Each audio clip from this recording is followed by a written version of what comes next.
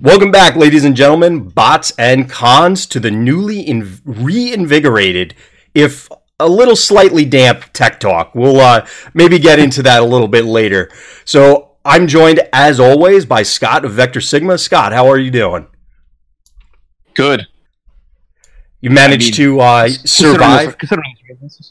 Yeah, exactly. So we don't need to go into all the specifics unless you want to regale everybody with it, but obviously, the holidays just recently happened, then some other real-life stuff happened, so we missed a couple weeks, but we are back. We didn't disappear for good, so whether you like it or not, you're still stuck with us. Yep. So hopefully if you're here and you are hearing the illustrious sound of my voice and Scott's voice, that you do enjoy the content, and definitely let us know what you want to see going into the new year. It's that time of year where it's worth reevaluating things. We're on episode 11, so we're into double digits, and we want to make sure that we're presenting everything the way people want to. We definitely have a bunch of projects in the pipeline, which, spoiler alert, we may or may not get to today, but definitely check out vectorsigma.info. Keep your eyes peeled on Facebook and on Twitter and all the other locations and places for that sort of thing.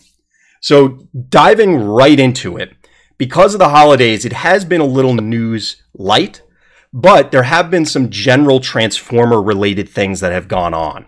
So one of the things that I wanted to bring up, and we had talked a little bit about it offline, Scott, but HasCon for 2019 actually was announced as postponed for this year. So we're not going to get a HasCon this year. I'm not sure whether that would have or will play into anything Transformers TCG related, but did you go to the last HasCon? Did you have any interest in going to the one this year? So in talking to some of the people at PAX Unplugged, I know they were working on potentially having the TCG, I guess, represented, you could say, at HasCon, should that have come to fruition. Right. I guess I did not go to the last one. I mean, I'm not a toy collector, so like for me, I'm a card gamer. So really, my revigorated interest in the IP happened because of the card game. Right. So it's just not something. It's just not something I would have gone to before.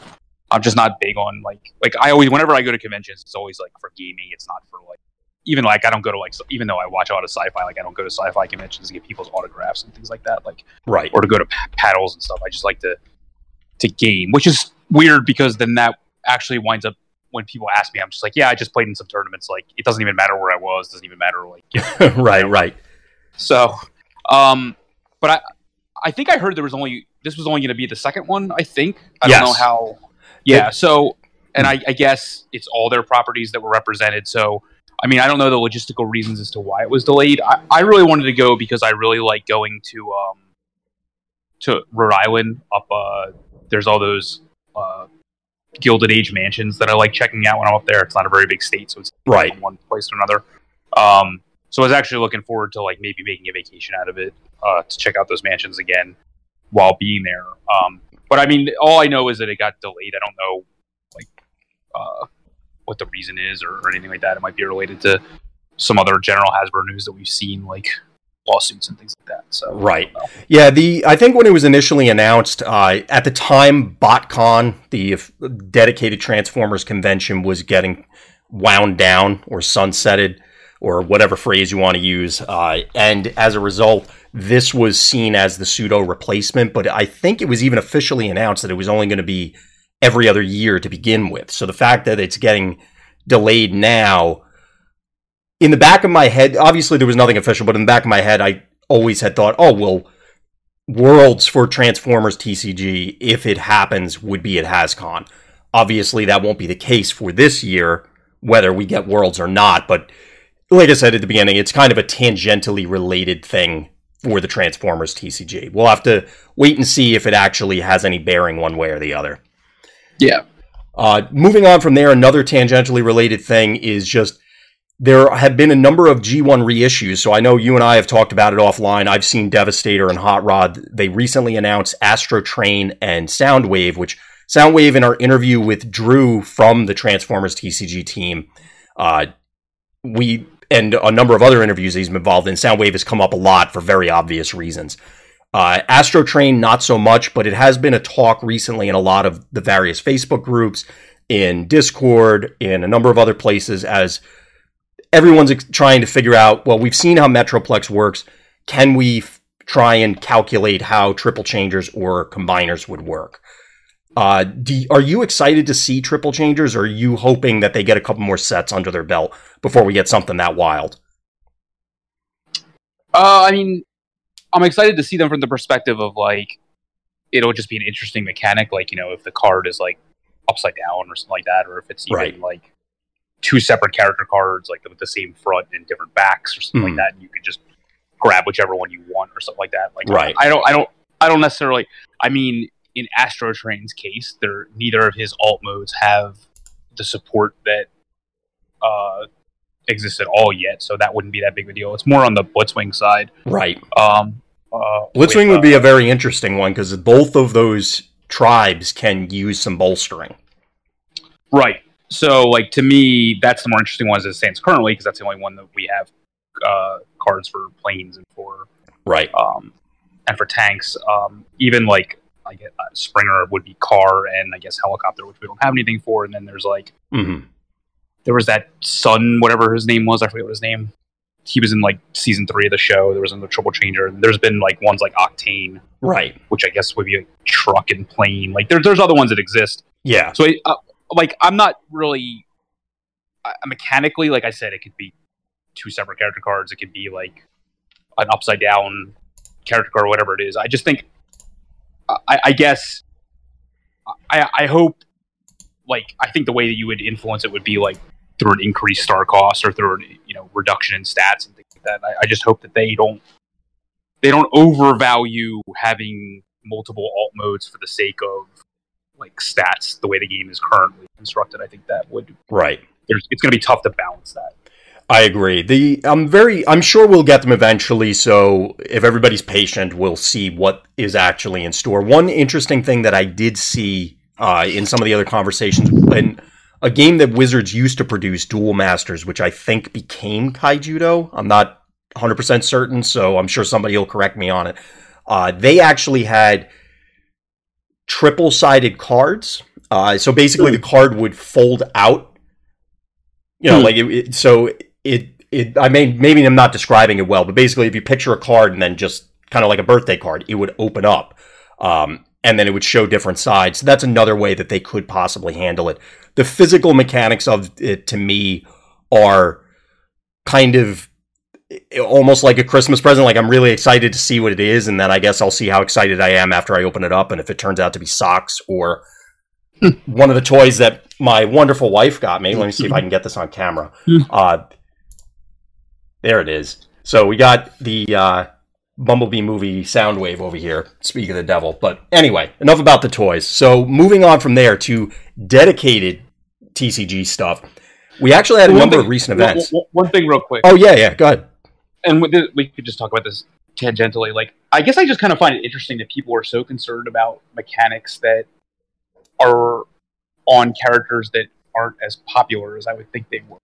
I mean, like, I think the two original triple changers had a decent amount of show play, and Octane had a decent amount as well, but, like, I mean, I think people are, and the combiners obviously have a lot of play, and so it's Soundwave, but I think there are certain mechanics that I think are just, like, for the heck of it, people want to see them, like, exploited, but in reality, like, I mean, we're one set in, and there's already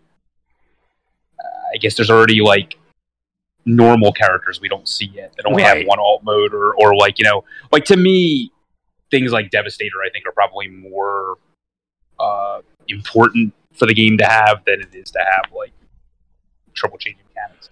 Right. I'm not too worried about it. I think to some extent it's also a factor of the clientele, so to speak. So in this particular case, if you look at it from a game mechanics perspective, it's going to be interesting because it's okay. How do you solve this physical issue with trying to show three sides on a two-sided thing? So from a game mechanic perspective, I get the curiosity. But from the property perspective, I think it's also interesting because, yes, you have people that are super attached to them, but I think there's also a number of people that said someone's super excited about it, and they said, hey, I wonder how they're going to do Astro Train. And then everyone else or a lot of other people go, oh yeah, I remember that guy. How are they going to? And that's what kind of snowballs the discussion. I don't know if people, and maybe I'm wrong, but I don't know if, to your point, that there is this huge following specifically for the Triple Changer. So listeners out there, if you are a Triple Changer fan, let us know and why. I love the Triple Changers, but I am like you, Scott. I'm curious as to why those, as opposed to say jumping into the combiners like you were suggesting. Yeah, I mean, I've watched some cool videos since there was supposedly one in Bumblebee because they named the character Blitzwing, and you would assume it was Blitzwing. Right. So I've seen some interesting videos on them and their history with some of the YouTube content that's out there. But to me, like I totally forgot that Octane was the reason that Starscream's ghost came back to life and whatever happened to him. Yeah. So. Well, there's a huge digression about what I think, if I remember correctly, Octane was really supposed to be Astro Train, and it came down to we want to sell a new toy sort of thing. Right. I think it was that too. Yeah, I mean, that, to be fair, that's like the entirety of season 2 of G1, but that's another story. Exactly. A lot of those, I think you're right that there are a bunch of other mechanics, so you could even go as wild as Headmasters and Target Masters and all the other Masters and all these other things, which actually recently got lines, so Power of the Primes, and Combiner Wars, and, well, Combiner Wars obviously was Combiners, not Headmasters, but everybody out there gets the point that these were actually recent reintroductions of characters that otherwise people may not have cared about. Yeah. I'm sure there were fan clubs out there, and characters like Chrome Dome have gotten a lot of attention in the comics, as I try and put Dead End back on the shelf and can't manage to do it. Characters like Chrome Dome have gotten a lot of attention in the comics, but before the comics, would anybody have cared about the Headmaster? So it'll be interesting if those sort of mechanics, because you could easily make Target Masters who turn into weapons. Okay, it's a guy that his alt mode is an upgrade. Right. Which will be interesting to see. But I do agree with you, I guess, the underlying point that I think there's enough characters that they should flesh out first. And then, not that I don't want to see these other characters, but I don't care who you get. Once you get Soundwave in a card, then we'll talk. All right. Until Soundwave's a card, I'm going to keep asking about him, even though I know he's coming. That's fair. I mean, I just think I've just been watching a lot of like G1 focused material, and it's always the same characters that come up, like the comics I've been reading or the videos I've been watching, and it's like a lot of these guys are kind of they were there, but they're on the back shelf. The only ones, like I said, that I really haven't seen yet are like, from a mechanical perspective, Soundwave and Devastator as the combiner. It just kind of got like a little bit crazy once, Dinobots can combine and Fembots can combine and everything under the sun. So, well, I mean, there was an entire line of picking random characters that never combined before, and now suddenly Wheeljack and Ironhide are combiners. Yeah, funny story. And a lot of that's based on like what I've noticed, what I've heard is like other media that the Transformers have existed in, which is way past my time, but apparently not way past other people's time. So. Mm-hmm. Well, I mean, it's just a digression, but no, that's fine. We've said it before that it's now a property that's spanning multiple decades. So somebody's G1 air quotes, like where they got into the property could be Robots in Disguise in the early 2000s. It could be the Bay movies at this point. Yeah, it could be anything, whether it's the original G1, whatever. So I guess from there, are you okay moving on to the tournament reports? Yeah, definitely. So we had a couple of recent events, including, and I'm going to kind of pitch this one to you, Scott, that Vector Sigma sponsored, I guess would be the most appropriate way to put it. So it was a charity event, and I guess I can turn it over to you from there, Scott. Tell us a little bit about what was the driving force behind it, what was it, and what are your thoughts on it? So the driving force was just that I actually saw on the main Transformers Facebook page at the beginning of December that they were, because they're a toy company and a toy line, they were all in favor of Toys for Tots. So I said, oh, well, why not have an event where we make, a charity be the entrance fee for the event, and then we try to cover, obviously, like a toy costs X, and then, like, everyone would show up with one, and then we would supplement whatever they spent on the toy to make sure there weren't decreased prizes because they technically weren't buying in as much to the event, which is, you know, how most typical stores work, is they try to give back. Of course. Most, if not all, if not over what the entrance fee is to any event in prize structure. So we tried to supplement some of that. We actually we provided rares and even a super rare Bumblebee as extra prizes that people, the top 4 drafted. Right. After the fact. So that was like something that the store we ran at Top Deck Games did not, we didn't, you know, that wasn't like their single stock or anything like that. We gave out bounties on when players beat us, all full of battle card rares. So, you know, we had, it was the Sunday, it was the Sunday, not right before Christmas, but the week before. The week before Christmas. So, I mean, we hope that when we do this again, you know, we'll have more lead time, because obviously we didn't have a lot of lead time for it, and that it would become part of a regular schedule of events that we're trying to get started. So it'll just be the typical, you know, more of the December event than it would be as its own standalone event that it was this time. Right. I think we had 14 players show up for Sunday, which is pretty good. Right. Especially given the season and, like you said, the short notice. There were definitely some dedicated people out there. And the terrible weather that was out there. It was like pouring. Yeah, exactly. So, and yet, I mean, I guess my only trepidation is just that, like, I know there's a lot of local players I would have liked to have seen there that we had seen at other events that I would have liked to also see there as well. But I mean, overall, it was a great time. I mean, we basically tried to run new deck ideas in a tournament setting. So like an extended playtest session, I guess. Yeah, we do have some funny stuff to report about that. Yeah. So of the, I think 4 of us, none of us ran anything that was like a quote meta. Yeah. Meta deck. So however many of those. None of us were on bugs and none of us were on primes, but half of us were on Metroplex and half of us were on Rare Megatron. Yeah, we try to, Mark and I try to, I mean, and again, I've said it many times in different types of medium, but like, to me, even changing your deck by 4 cards is still a 10% change, even if you have the same character lineup. Right. You can see that, for example, even if you just look at like Joe's of Wreck and Rule, his primes list is vastly different than mine. I think you would see like testing 10 games against one and testing 10 games against the other, you probably get different results. Right. So like Mark and I's lists were different from one another. We both had the same character lineup of Rare Megatron, Flame War, and Barrage, because we couldn't find a better 7 that really had any synergy with anything. Right. Just an attempt to try to use him as like a you know, every time he attacks, he takes somebody down type of situation. Mm-hmm. And try to abuse both his abilities as best as possible. So right. And then go ahead. No, I know you ran Metroplex. I know John Palmer ran Metroplex. Right. More traditional build. You ran a more, I think, defensive build. Was that the one you ran? Yeah, I ran a very weird build, which I alluded to in an article that actually just went up recently on Vector Sigma, but the article was focused on a different topic. That deck needs a little more time in the oven. Yeah. I feel as though, and I've said this to basically anybody who would listen within earshot, so a lot of people out there listening may already be sick of hearing this, including you, Scott, but he has 35 health.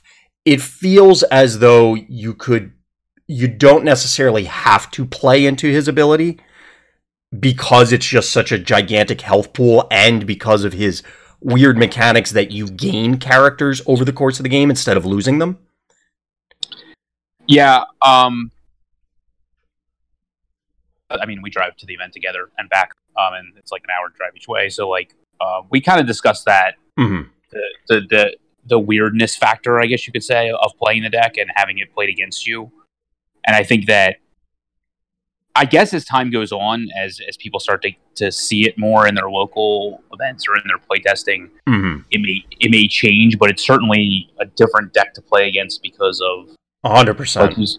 Because the characters more characters coming into play than less as the game goes on. Like it's just a weird, like, you're expecting, like, I'm going to attack with this guy, and then all of a sudden they pop out one of the, like, let's just say you're not expecting them to be able to get at a bot because they only get one flip a turn, but then they play like a rapid inversion or a rollout or something like that, and then like you're able to immediately get back into the mode. Yeah.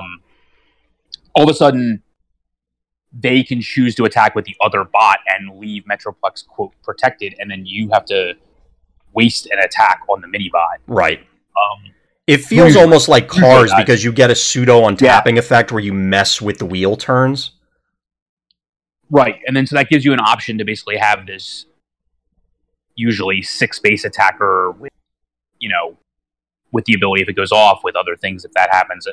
I mean, a lot of the builds are going to be focused on bold, so like, right, you're always doing like 8 or 9 damage and having a giant health pool. Like you said, like the damage trigger if it goes off, obviously is a good thing, but it's not as lock you down as I thought it was going to be initially, but on the flip side, like, it does play pretty well, and it does put you in situations where you're like, oh, I really can't, like, it's almost like you can't win, because like if any one of those mini bots survives an attack, you're really far behind. Yeah. Like, if they just get the cards to keep getting them out, there's an issue. And again, like I've said many times, and I don't know if I've written it down or not officially, but like, the game to me is still half play skill, almost like 30% a deck build, and then 15% like, quote, luck, like, luck of the draw and anything, like, because we have such low hand sizes and things like that. So like, right, when you do have such a giant bot and such a redundancy in how you build the decks, it's surprisingly more resilient as a top tier deck than you think, and especially if you're going to a situation where you're not going to be playing the other meta decks. Like, to me, it's solidly a tier 2 deck. It has a lot of game against, absolutely, like, every deck out there, and it especially against other tier 2 decks. So I've talked about other, like, trying to have alternate formats and things like that if your meta is getting stale and things like that. And like,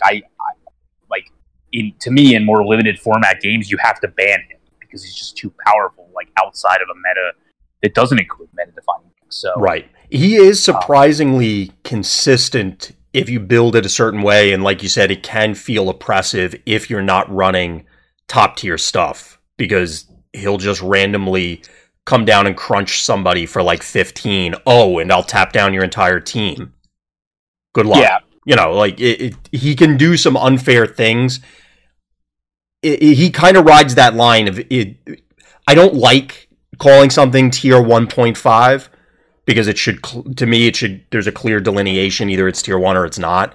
But it does feel like it's approaching that because of sometimes it just feels so powerful.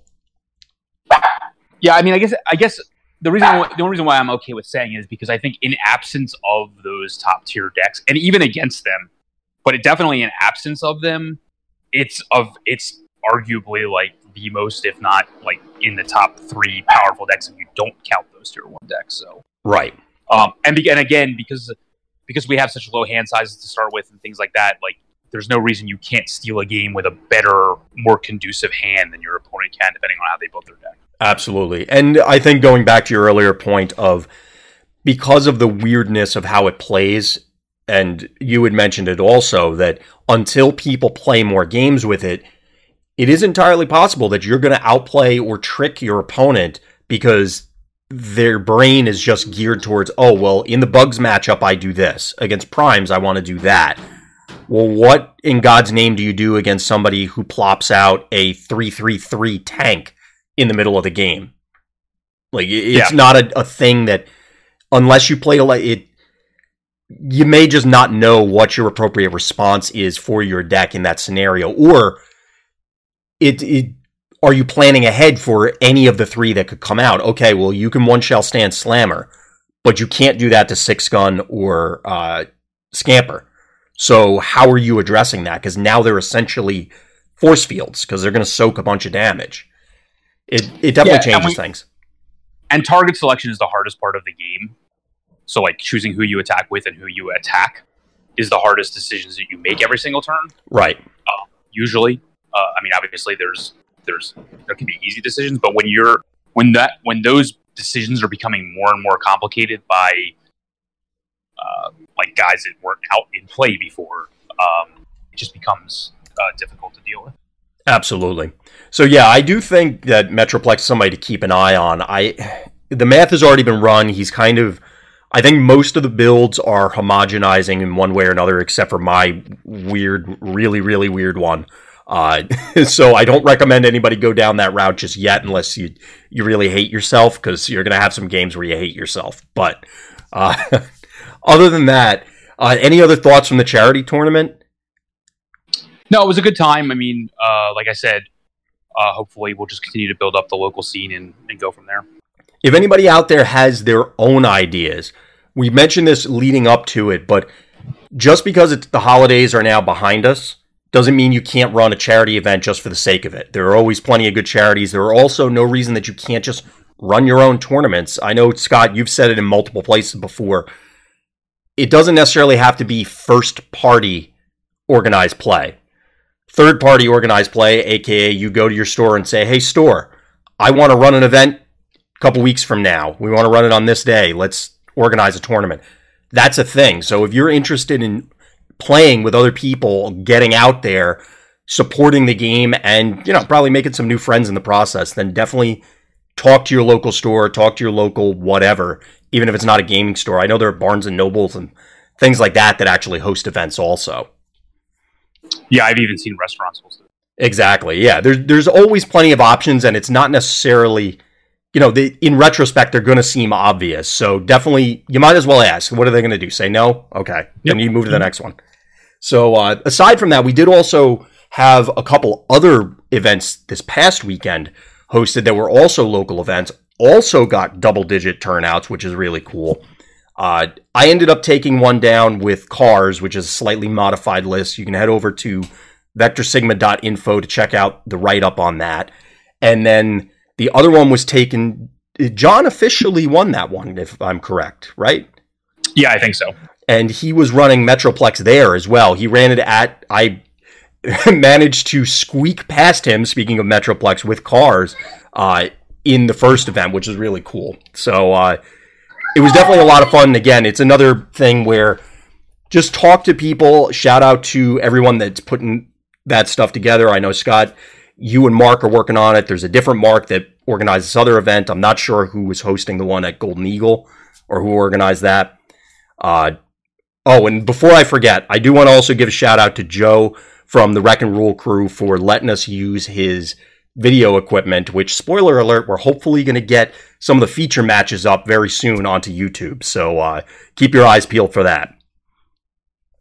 Yeah, thanks, Joe, for because you watch Wreck and Rule's videos, I'm sure. They have a really nice setup. Oh, yeah. That Joe uses. So I really appreciate him bringing that. It wasn't as hard as we thought it was going to be, so definitely appreciate that. Yeah, thanks, Joe. And anybody, if you don't know what we're talking about, check out Wreck and Rule on YouTube. Give them some likes, follows, thumbs up, whatever the hell those things over there are called. So subscribers. Yeah, exactly. I couldn't think of the word. I'm like, if I just keep talking, I'll eventually figure it out. And then I got to the end and gave up.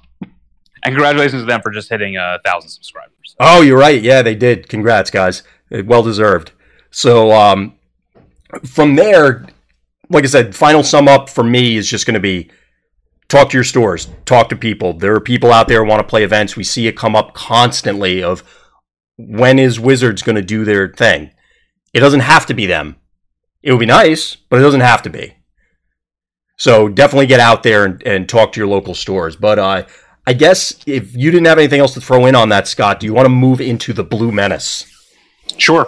So to preface this, in case people weren't already sick of hearing my voice, we wanted to talk a little bit about what is currently, I think, I don't want to say universally accepted, but it seems pretty universal that Primes, defensive Primes, so Nemesis and Optimus Battlefield Legend, is considered, air quotes, the best deck. As in, you go to an event, you want to win it, you want to give yourself the best chance for victory, you're probably playing this. Now, there are arguments for other builds, but if that's the top dog, and we assume that that is the case, and whether it is or is not is a different discussion, but we're just going to say it is for now, or I am. How do you beat it? And so we wanted to talk a little bit about that. So there are two different approaches. Scott, which one do you want to start with? I think we should start with the existing one that we know with the aggro approach, I would say. Okay. So do you want to outline a little bit of how that functions, or do you want me to take the lead on that one? No, I can start it. I mean, it's already... Mark had an article on VectorSigma.info like a week or two ago around how he would literally step by step as to how the Insecticon matchup against Prime should go. So if you just want some advice in general as to how to play an aggressive deck against it, I would highly recommend you look at that article, even if you're not simply playing Insecticons, because I think it'll lay out the reasons why you're doing certain things in that matchup. So right, definitely take a look there. But I think what people misunderstand is that at least the Primes build that I played at PAX Unplugged, and I know a lot of people have picked up with 6 pieces of direct damage, etc., get to 11, all that kind of stuff. You have to understand that it was made to combat Insecticons. So the meta began with an extremely aggro slant. I had played Cars for a while that has a good matchup against it, and other versions of aggro, and it was extremely heavy aggro meta. And then the Primes deck was created and modified to go the entire opposite route with it's not as opposite of it's not all blue, my version at least, as as an Insecticon deck is all orange, but because I heavily I heavily rely on things like body armor and treasure hunt and things like that, and blanks and stuff. But the point is that it is a heavily defensive build. So to me, it's just a different side of the spectrum. I mean, I remember when we talked about Insecticons being all the way to the right, let's say, of the aggro spectrum. This is pretty much different versions of it, of course, like all the way to the left in terms of control being on the left and aggro being on the right. The question just is there room in this game to not be on one of those poles? And what does that look like? So we've tried different things from there. One of the things that is especially mentioned in Mark's article, I know Palmer's mentioned it in some of his articles around Insecticons is, and this is not something that I had done, and I know you did it in your Cars build, for example, is just modify the pieces are there to modify the aggro decks to make them a little less aggressive. Right. And with like ramming speeds or debilitating crystals, because the Primes deck relies so heavily on tough-based armor. Right. Which I prefer over things like Force Field and obviously over things like static armor, because the only static armor you can really rely on is only going to give you one armor anyway. Right. So like you're heavily reliant on your tough armor sticking. Pretty much any control deck, to be honest with you, is reliant on that because they just don't have enough armor built into them to start with, just the way the game is slanted. Of course. Of course, starting with 2 or 3 and having a huge health pool means that can survive a few turns, even if that's constantly what's happening to you every single turn. But I guess you have to. I know I've said in the past, if you're like a long-time listener of the podcast, I dissed on things like main deck ramp speeds and things like that in the past. But like, I guess there's room to go that route and go that route more heavily. Well, I think the meta's evolved since we had those conversations. So I don't think it was wrong at the time. And I think the reason I bring it up and cut you off there is that I think that's an important distinction to make is it may have been true then. It may still be true now. It's still an evolving process, but it's worth reevaluating based on where we are today. Yeah, I think you just have to make decisions in your deck as to what's most important. Like, I mean, to me, running things like drill arms doesn't really cost you very much, especially out of mid-range decks or out of it might cost you, like, I wouldn't run it in Insecticons, but like if you were in heavily in decks that are still running a certain number of blues anyway, Energot Axe, and like I know you ran 1 drill arms over 1 Energot Axe in your Cars deck. Like, to me, it doesn't cost you much because even if you got a static 1 attack and drew the card, you can always just replace it later. It doesn't really cost you anything other than your upgrade phase, which you could just make an intelligent decision not to do that if you don't want to, or to do it if you want to draw into something else. It doesn't cost you much in terms of tempo, right? To play that, and then ramming speed is orange, so like in the heavily orange based decks, it's not lost on you there. Again, it's just an opportunity cost of playing it, but in decks like Cars or decks like Dinobots, like if you can't get through a body armor or a reinforced plating, like you're not going to win. Right. So like it if you're gonna run things like One Shall Stand, One Shall Fall, Plasma Burst, even things like Dino Chomp, Supercharge, like a ramming speed will actually do more than all of those if they have the armor in play. Right. Because it'll save them so much more life over the course of the game. So the way, my rule of thumb, both when I'm playing and when I'm building stuff, and Scott, feel free to correct me however you go about it, or if you think this doesn't make sense, is right now, since you have those polar opposite decks, you have primes where it's virtually all blue, and then you have bugs where it's virtually all orange on the other end. Any of those supercharges or any of those body armors or reinforced plating or whatever the case may be, you kind of have to assume that the bold or the tough is getting them the appropriate battle pip that they need in that scenario. So it's safe to assume that in the primes deck, if they stick a body armor on either of them, that they're probably deflecting 7 damage every time. Their base 2, the tough 3, plus their 2 flips. Yes, there are some non-blues in the deck, but overall you're probably going to get that. So to your point about ramming speed potentially doing more, you have to do the calculation of, am I going to get more than 3 damage from my own flips versus just popping it and reducing their 3 damage there. Now you have to get over a certain threshold because they're going to block 4 baseline, but that's usually where I'm coming at it from of, okay, I need to hit double digits basically to do anything against a body armored up prime, whichever one it happens to be.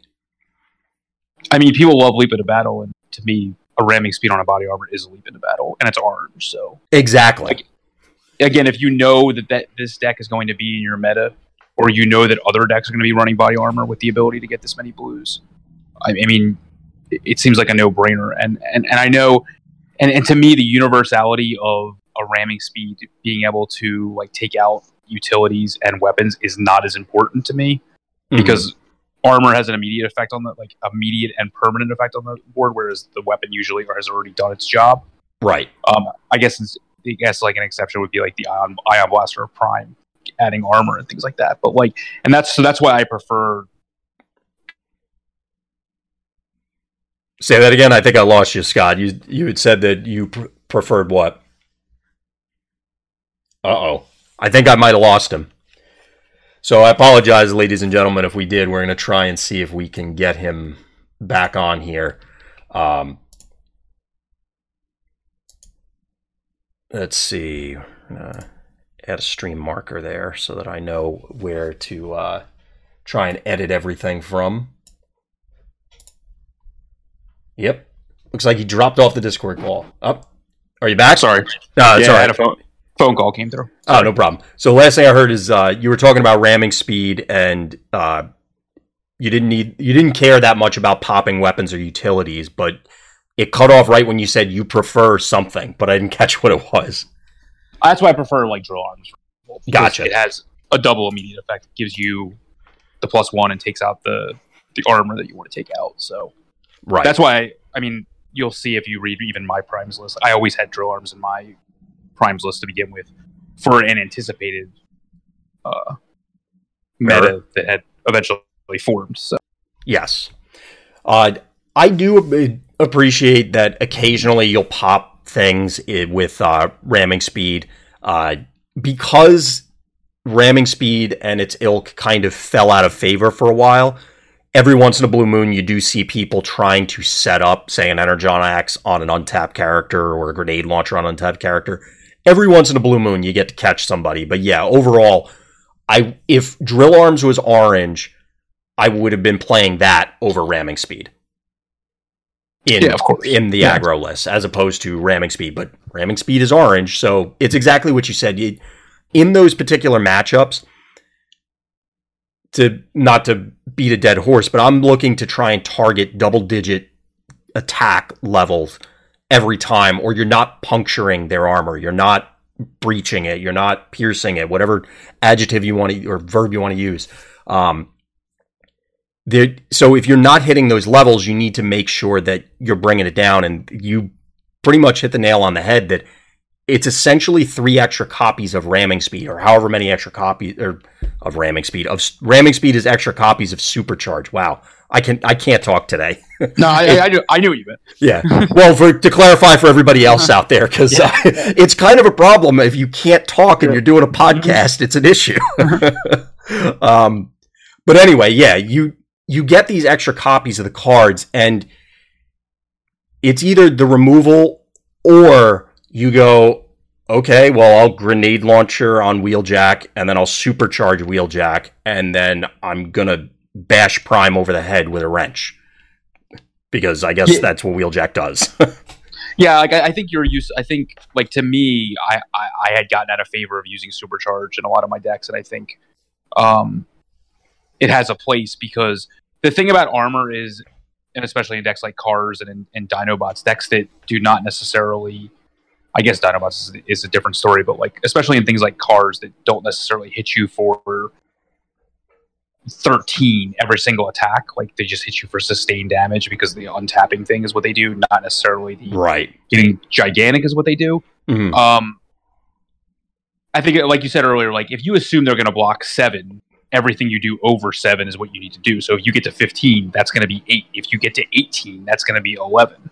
So like piling on and on and on has value in a meta like this. If you can't just destroy the armor that you're facing, like just getting yourself to ridiculous numbers is no longer going to be overkill. That's not as good in an aggro on aggro matchup, because a lot of that extra damage winds up being, quote, wasted. Right. And that was actually my next point, is that if you because you had brought up Dinobots, and while this theory, we'll call it, where you're just going over the top and trying to get the high score, it unfortunately doesn't work out when you sit down and the other person plops 4 Insecticons on the board, because you might get that Grimlock real big, but odds are they have more guys and they're doing as much or more damage every time. Yeah, so I guess the general point then is, like, you can use these cards in your deck, but you need to understand that they have certain uses in certain matchups, and I think things like playing with Wheeljack, for example, that allows you to draw a card and discard a card every single time you upgrade one of your cards, gives you a lot more play. You ditch your ramming speeds against Insecticons. You ditch your supercharges against Insecticons to get better answers. For example. So, yeah, it definitely. Well, Wheeljack is a different story, because I love that guy, and he makes a lot of decks. Yeah, in and of himself. But other decks can suffer from the "I drew the wrong cards the wrong time" syndrome if you start to add a lot of these answered cards in your deck, and that's why I wasn't a fan to begin with, but I think we just reached a point where you have to have some of them. You just have to be prepared to, like, understand. Again, if you read Mark's article, like, he says, like, if you draw a ramming speed, don't ever use it on anything other than an armor, even if there's not one in play. And I think that's really... Right. It's a tough concept for people to grasp, especially if they don't have another another action card to play in their hand right away. Like, hold the debilitating crystal, don't just put it on a guy. Hold this, don't just put it on a guy. I think there's... Again, that's where the, in my opinion, 50% play skill comes into play. You don't waste these cards on things like, I'm going to ramming speed your Matrix. Like, no. Like, that's like, you know, like, just hold it for what you know is going... Because if that comes down, even... I mean, I've definitely had games where, like, my Optimus had 2 life left. I dropped the body armor. My opponent had no cards in hand. They did no damage the rest of the game. So 100%. So, you know, you have to understand what your enemy cards are, not just your enemy, like, opposing bots. So play the game. And that's your outs, I guess. That's exactly it. Yeah, play to your outs. You have to understand the matchups where it's, okay, this is how this game generally plays out. What do I have to play to try and make that happen? There's all kinds of famous stories across card games. I'm sure you've had a lot of scenarios yourself, Scott, where it's, okay, my opponent can only do this, and it feels like they top decked it, but then you look back on it and, oh, well, they played the entire game trying to build towards drawing that card. If they draw it in that scenario, they'll win. And it's the same sort of thing where exactly what Mark had wrote up, ramming speed or debilitating crystal or whatever it happens to be, if you blow it, because of the way the game works, you may not see a second one. So don't just throw it away on something frivolous. Right. So I guess the other end of things, aside from going all in on orange or trying to go way over the top, is to, I guess, sneak in under the bar, the limbo a little bit, and try and just, do like a 6-inch punch right through the reinforced armor. And that's the pierce mechanic, which, if I recall correctly, Scott, you were in a similar boat to me where I wasn't super enthused by it initially. But just like some of the other things we're talking about, is kind of come back as a result of what's becoming popular. Yeah, so there's been, and I'll credit Joe from Wreck and Roll. He was the first person I saw to actually use thermal weaponry in a deck on video.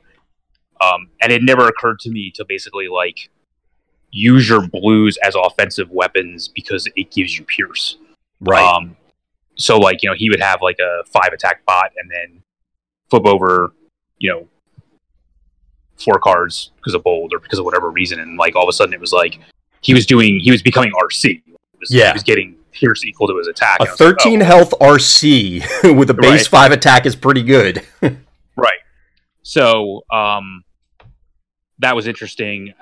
I've seen other people try to use like Common Megatron and like other cards. Like, I'm not here saying you should go play Piercing Blaster. Like, trust me, I'm not going that route. Right.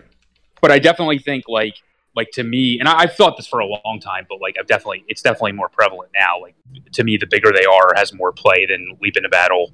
Oh yeah, absolutely.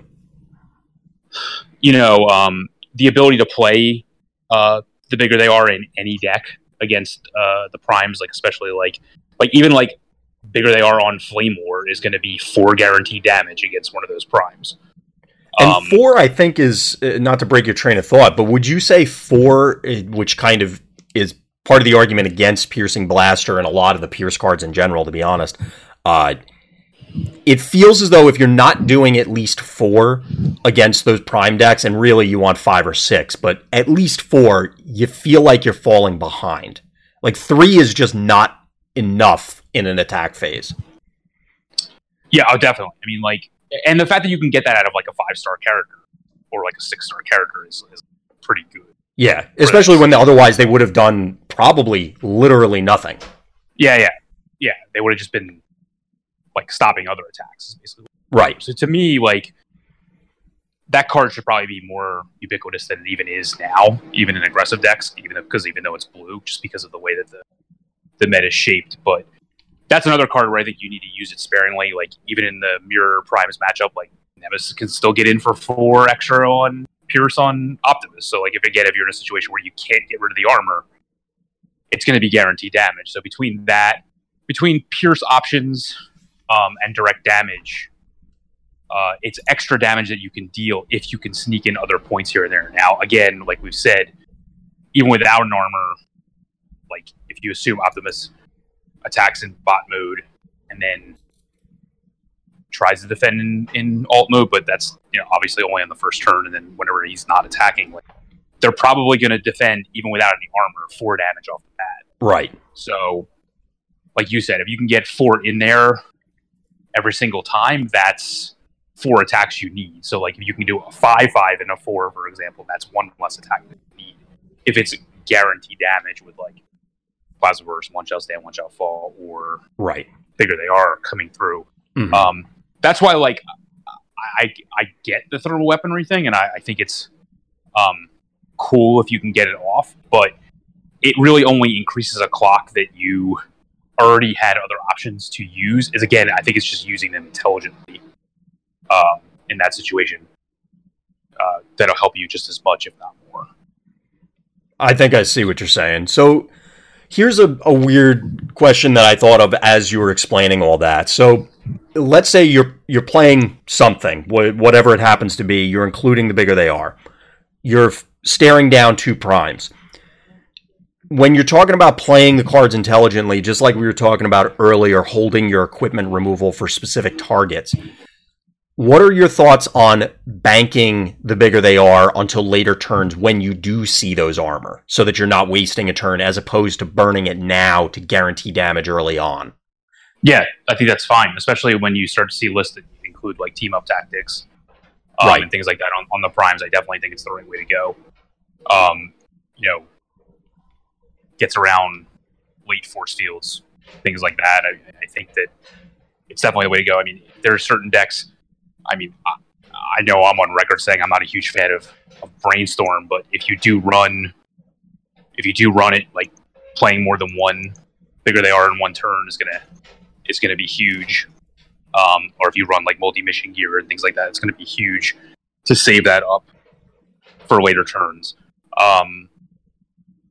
The key, I guess, is what you need to understand is, unlike other games, if you've come from other games, when I say control deck, I don't mean sit around and do nothing and then win the turn. Yeah, right. It's not control combo. It's not. Optimus is still hitting for 8+. Right. X. Nemesis is still hitting for 6 or 7 plus X. Like, they have huge star costs and they have huge stats to begin with, and like you can't give them enough time. Like, even if Optimus flips over junk every single time, he's still attacking you for 8. Yeah. So like they do have a sense of inevitability. Like, they're gonna get there. So like you can't give them that much time. Like, and this is, I think, the problem that I ran into by running Rare Megatron. Like, you can't give them so many turns to keep beating on your options, or else you're gonna lose. Like, even if you have all these things built in. So I think, well, when we say hold cards for the right moment, like there's still a limit as to how you can go about it. But I think sneaking in damage here and there by still playing defense, because I mean, obviously things like thermal weaponry, you need blues in your deck and things like that. So like, it leads you to a mid-range / control build using thermal weaponry as like the control way of winning, along with direct damage. You can get in there like death through 1,000 pin type decks. You just can't do this in like every single deck. Your deck still needs to be either defensive enough to survive multiple hits from them, or I don't know, or aggressive enough to like you can't play these cards in aggressive decks because of the way it works. Right. And that line is becoming more apparent. So, and we've had these discussions offline. I've talked with a number of people at the various events that we've been at, where it can feel a little bit frustrating, where it's, okay, well, if I'm playing super defensive, playing all blues, why am I not just primes? Or if I'm playing all offensive, why am I not just bugs? Finding that middle ground right now has been definitely a challenge, just because of the inherent inconsistency, and it also locks you out potentially of certain options such as thermal weaponry, because okay, well, I really want to hit, if I drop it on Wheeljack, I want to hit Pierce 5, Pierce 6. I mean, in one of my games I hit Pierce 9 because of a couple different factors.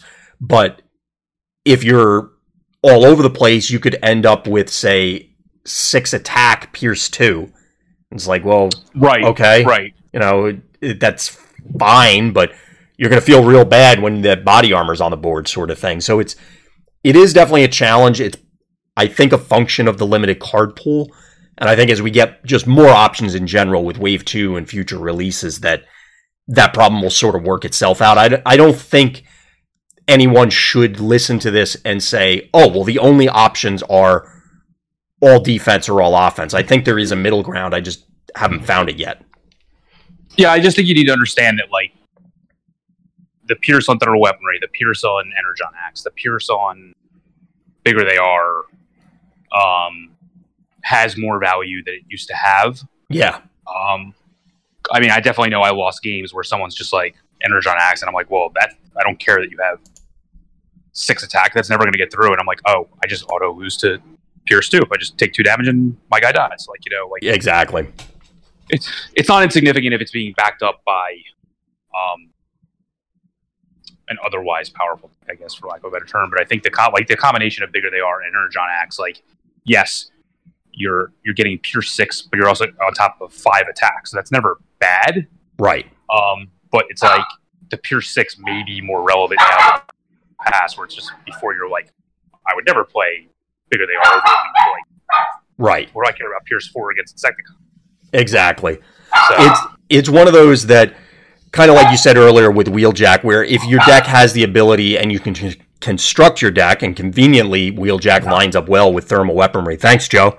It ends up where you can dig for options against the different matchups. But if I'm hearing you correctly, you would not go so far as to say you build a Pierce deck, right? It's a complement and a line of play or a strategy for you to address certain matchups. You're not saying I want to build a Pierce deck and then hoping it's going to work against everything. It's just Pierce as a component to address primes or whatever blue decks. Is that what you're saying?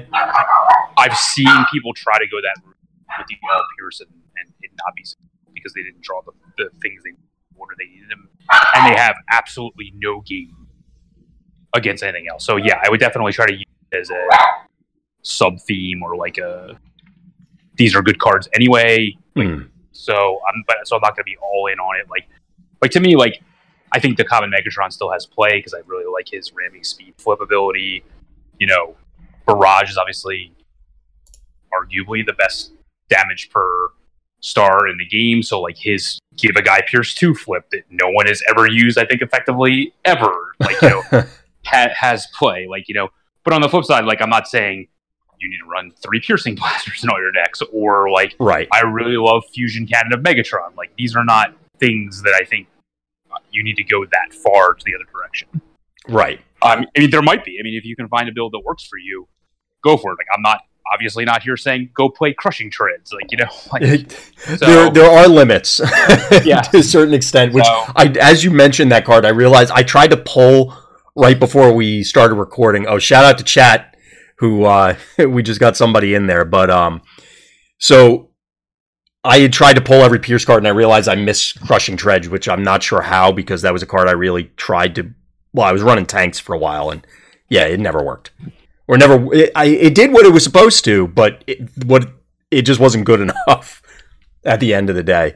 I agree with you. Oh, go ahead. There's things like, you know, like RC still only has 10 effective health, for example. Like, you know, like if she had one more health or one more armor, I think she would be everywhere.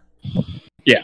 Because randomly throwing a grenade launcher on her feels great, but randomly losing her on turn 1 to your Prime's opponent who goes first feels awful. Right.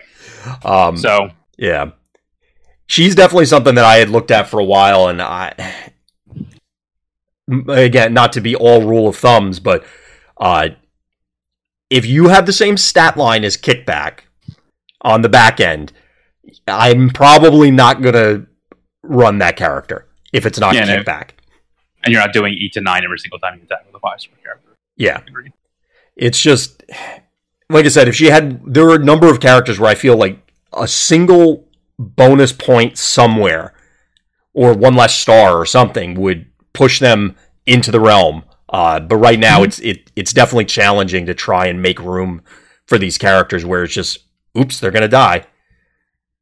Yeah, if you want an example of where, like we talked about, the giving them too much time control deck thing, just go back and listen to like our discussion on why we thought tanks wasn't good enough, and that's like, to me, the two all in on the Pierce route, like discussion, like with Dark Mount and stuff like that. You're just not doing enough damage. You're giving them too much time, etc. So right. So I guess at that stage, are there any other thoughts you had on either the Pierce route or the we'll call it the go over the top route of Orange? No, I think to go over the top route with Orange, but adding in some, I guess you could call them silver bullets, because like I wasn't running them before, and I guess I could see them more as silver bullets. Right. Like it has play. It has it's a good. Oh, look, we got our first troll. Sorry. Sorry, I'm looking at chat as you're talking about it, and we got our first troll. I guess we're in the big time now. There you go.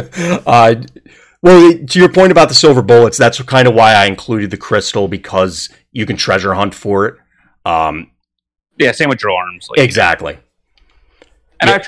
I tried this route before, but again, drawing specific cards in this game can be difficult given the lack of, like, you're not going to want to go the route of, like, I'm going to play Inspiring Leadership in all my decks either to try to get the cards I need. Oh, yeah. Outside of blue decks and things like that. So you're left with fewer options. But, you know, I mean, those options still have play. It's just that, again, the nature of the game with only being able to play a certain amount of cards per turn can hurt some of these strategies when you have to take one of your actions every single turn to try to find these answers. Mm-hmm. It can be difficult. And, like, that's why I'm more now in favor of running copies of Running Speed in aggro decks. Right. Like just allows you to naturally draw them and naturally, without having to, like, treasure hunt for a drill arms or Inspiring Leadership for a drill arms. Like, right. Or, like, Equipment Enthusiast for a drill arm.